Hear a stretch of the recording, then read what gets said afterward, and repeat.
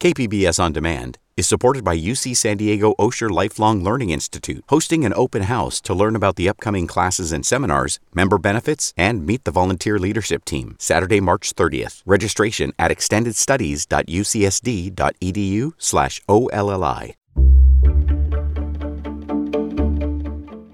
Good morning, I'm Debbie Cruz. It's Thursday, June 22nd. We'll hear from a family who battled homelessness and addiction and are now living under one roof.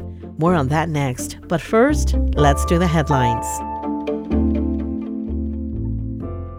The San Diego County Water Authority wants to increase wholesale water rates by 9.5% next year. If approved, local water districts will likely pass that increase on to customers. A public hearing on the proposed increase is being held today. It'll start at 9 a.m. at the Water Authority's office in San Diego. It can also be live streamed on their website. The Water Authority Board of Directors will vote on the increase after the hearing. SDG&E is offering bill credits to customers who reduce their electricity use on certain days. Customers in the Power Saver Rewards program are asked to reduce their electricity use on days when the statewide grid is stressed by high demand. In return, customers who participate can earn a bill credit of $2 per kilowatt hour saved on their next month's bill. A Power Saver Rewards event can be announced any day of the week from 4 to 9 p.m. between May and October. You can apply for the program at sdge.com/powersaver. A pair of San Diego Wave FC players will compete for Team USA at the Women's World Cup. Yesterday, the women's national team named Alex Morgan and Naomi Girma to its official roster. It will be Morgan's fourth World Cup appearance and the first for Girma. Both will be at Snapdragon Stadium Saturday night for the final Wave match before players join their respective national teams. The Women's World Cup will be played in New Zealand and Australia starting July 20th.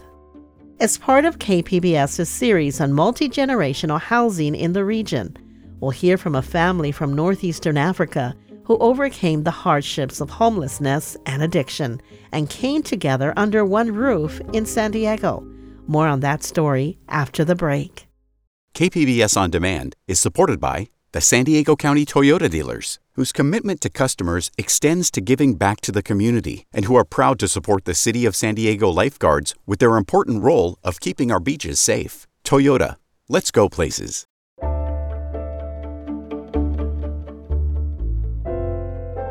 KPBS is doing a series of stories about multiple generations living under the same roof. Our county has one of the highest rates of multi-generational households in the country. Reporter Scott Rod has this story about a family from northeastern Africa that overcame major hardships before finding a City Heights apartment. Okay. The G'day household is buzzing. They're preparing an early dinner inspired by northeastern African cuisine. Bana is busy roasting and grinding coffee beans. A little bit more brown. I'm going to let it go. Her 10-year-old daughter, Honey, is grating ginger. Good helping, Honey. Thank you. And Grace, the family matriarch, stands by watching with pride. She offers instructions here and there, speaking both English and Tigrinya, her first language. It's a scene that many families would take for granted, putting together a meal at the end of a busy weekday. But Grace says nothing about this moment was guaranteed. I'm happy to live with my family again, because my family, that's all I have. Their story is a winding journey through homelessness, incarceration, addiction, and threats of deportation, culminating in sobriety, faith, and family unity. Grace's family is originally from the country of Eritrea, but moved to Sudan due to an ongoing war. Her village was poverty-stricken, and local terrorist groups made it dangerous for girls and young women. We didn't have no light, electrics, and no school. They have a school, but my parents, they scared to send us to school because, they're going to kidnap us. She came here at 16 years old with her husband and their 1-year-old daughter, Bana. But their marriage soon crumbled. That left Grace lost in this new, unfamiliar place. She started drinking heavily, partying, searching for community and comfort in the wrong places, with the wrong crowd. Because I don't care anymore, because at that time I miss my family, and I want to kill my pain. It came at a cost. She got multiple DUIs. Child Protective Services took her children. Eventually, Grace wound up living on the streets. That's also where her daughter Bana found herself, homeless, after growing up in the foster care system and dropping out of high school. Then Bana got pregnant. I changed my life after my daughter, and then I got back on my feet again after my daughter, from being homeless, from being on the street. Bana committed to living sober. She and her mother Grace reunited, repaired their relationship, and connected over a newfound devotion to God. Fast forward about a decade. The family is off the street, and Honey, Bana's daughter, is getting ready to start the 5th grade. So, what's the best part about living with your mom and your grandma? They're kind and they make problems go away. That's always good. Yeah. We share the space, taking care of my daughter and me taking care of my mom and my mom taking care of me and my daughter. The family found an apartment in an affordable housing complex in City Heights, a coveted spot considering the scarcity of affordable housing in the region. And now they're focused on helping others in need, especially people living on the streets. They collect donations, anything from adult diapers to bottled water, and Grace hands out home-cooked meals. Looking ahead, Bana hopes to find a bigger place to accommodate the family. I hope and I pray, maybe 4 or 5 bedroom apartment, something, bigger, spacious. She knows it might be tough with runaway housing costs in San Diego, but Bana isn't worried. She believes the family, all 3 generations, will live together for a long time, and that wherever they end up, it's not the number of rooms that define a home, but the people who share the space. Scott Rod, KPBS News.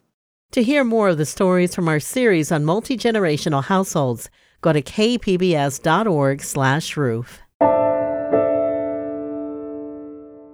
California's homeless population is getting older.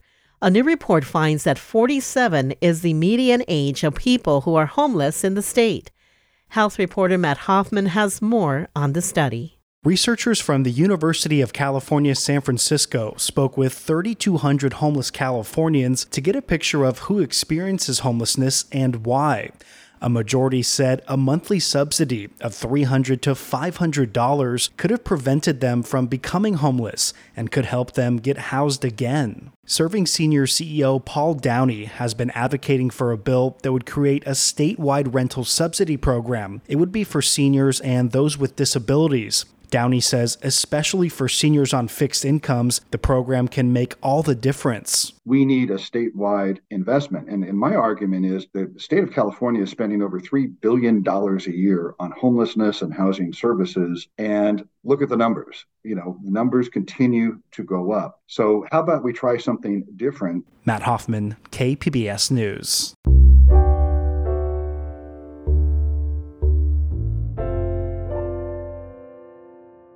In a few weeks, more than 400 employees at Qualcomm will be looking for work.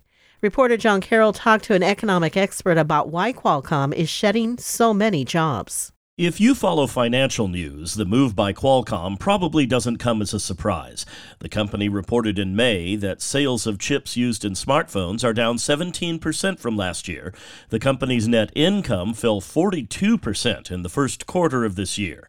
USD economics professor Alan Jin says the pandemic is partly why Qualcomm found itself overstaffed. The technology company just expanded rapidly to take advantage of the fact that people were doing things online. They needed electronic gadgets and so on. And they might have overhired. Qualcomm is also laying off 80 employees from its Bay Area operations.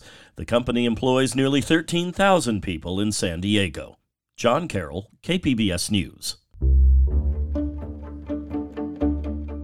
Coming up, a look at the public art scene across the border. We'll have that story and more just after the break.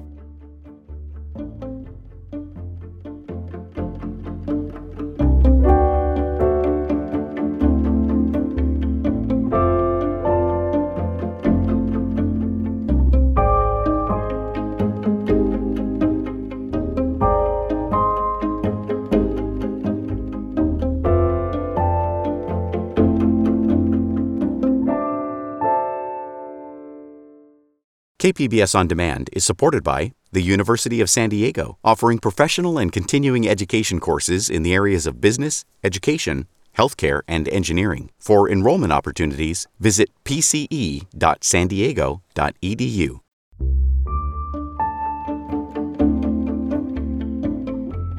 Construction is underway on a project that will bring housing to future UCSD students. Education reporter MG Perez tells us more. It's called the Ridgewalk North build as a 2,400-bed residential village. It will be completed in 3 years and mark another step towards solving the UC San Diego housing crisis. Construction is also beginning on the new Triton Student Center, which will be home to comprehensive medical and mental health services, counseling offices, and for the first time, an alumni and welcome center. All of this is part of the university's $3 billion capital improvement project. That's according to Robert Clausen, the director of campus planning. We're going to continue to develop where we can to add additional student beds. So it's still our vision to add more housing. By fall 2024, another building called Pepper Canyon West will open, where a student can rent a one-bedroom apartment for $1,200, well below market price. MG Perez, KPBS News.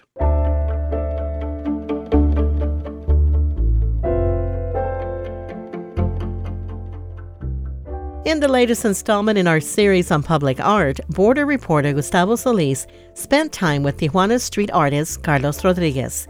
Rodriguez says public art in Tijuana feels like a free-for-all. Carlos Rodriguez has multiple murals in Tijuana. They use bright colors and show everything from Mexican folklore to the universe, even butterflies, all to depict ideas of spirituality and culture. Unlike in San Diego, he says public art here doesn't require permits or approval from public art commissions. Literally, you show up, you paint there. If the cops don't see that you're doing something that's kind of like too weird or, something they don't like, they won't say anything. Instead, you just negotiate with individual property owners. It's a liberating environment, but not a particularly lucrative one. Because sometimes they'll tell you, hey, I'm going to give you materials, but you're going to basically paint for free. And there's nothing to win there. Except, you get to display your art in a public spot. This lack of public funding makes it tough to make a living as an artist. Rodriguez supplements his income by working in a call center. He also sells commissioned art pieces on social media. He says Tijuana's colorful murals are a reflection of the city's diversity. You get a little bit of all the different cultures and different backgrounds and, ideas of people, what they have. Gustavo Solis, KPBS News. Wes Anderson's Asteroid City opens this weekend. It's a film about a TV program, about a play within a play, set in a small desert town during a stargazing event. Film critic Beth Accomando has this review. Asteroid City feels like someone asked Wes Anderson to make the most Wes Anderson film he could imagine, and this is the result. How long can they keep us in Asteroid City? Legally, I mean. Well, I'm not an attorney, but I'd say as long as they like. It's gorgeous to look at and is meticulously crafted, yet it also feels oddly distant and cold. There are moments that feel casually profound, yet they might also be just a hollow postmodernist joke. The fact that I'm not sure is both annoying and intriguing. Actor Jeffrey Wright offered this perspective on Anderson's style. I love that he does things his own way. Sometimes we make choices based on precedent, on what's come before. That must be the right way to do it. He's like, no. So I have a great deal of respect for him in that regard, that he's nonconformist and that he's his own artist, his own self. But sometimes that self feels too precious, and Anderson's films feel like a souffle that might collapse at any moment. Asteroid City exists in a bubble separate from the real world. I absolutely admire the craft of the film, but feel strangely removed from the characters that occupy a two-dimensional plane in Anderson's cinematic tableau. He's a conundrum, and that keeps me coming back to see his films and try to figure him out. Beth Accomando, KPBS News. That's it for the podcast today. As always, you can find more San Diego news online at kpbs.org. I'm Debbie Cruz. Thanks for listening and have a great Thursday.